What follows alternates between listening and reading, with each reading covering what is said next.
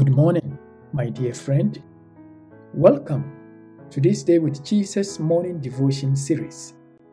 Today's devotion is entitled, It is the Flesh. A person's behavior can be attributed to a wide range of natural inclinations. Dictionary.com defines inclination as a disposition or bent, especially of the mind or will, a liking or preference. For example, whereas one person may be inclined to retaliate violently, another may be inclined to walk away. Natural inclinations predispose each person to the way humans respond or react in specific situations.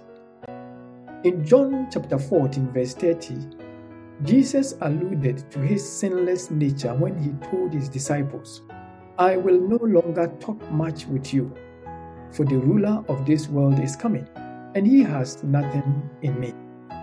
Jesus' whole being was godly, since the Father dwelt in his nature, and no principle of sin was ever found in him. Albert Barnes' notes on the New Testament has this to say about Jesus' words, and I quote, Temptation has only power because there are some principles in us which accord with the designs of the tempter, and which may be excited by presenting corresponding objects till our virtue be overcome. Where there is no such propensity, temptation has no power. Unquote. Satan creates temptations that appeal to our natural inclinations or sinful nature.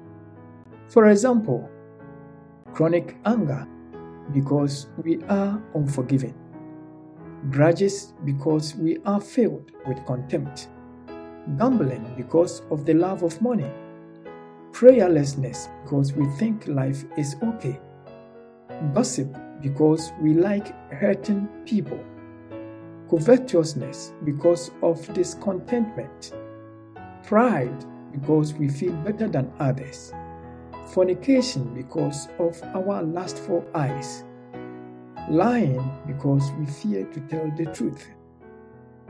Romans chapter 13 verse 14 says, But put on the Lord Jesus Christ, and make no provision for the flesh to gratify its desires. Have you overcome the impulses in your life?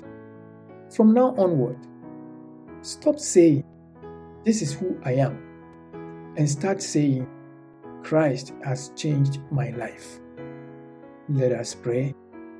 Father in heaven, because we are sinful by nature, we are prone to diverse temptations. We give our hearts to Christ for the new life. In Jesus' name we pray. Amen. Jesus, Jesus, how I trust him, how I prove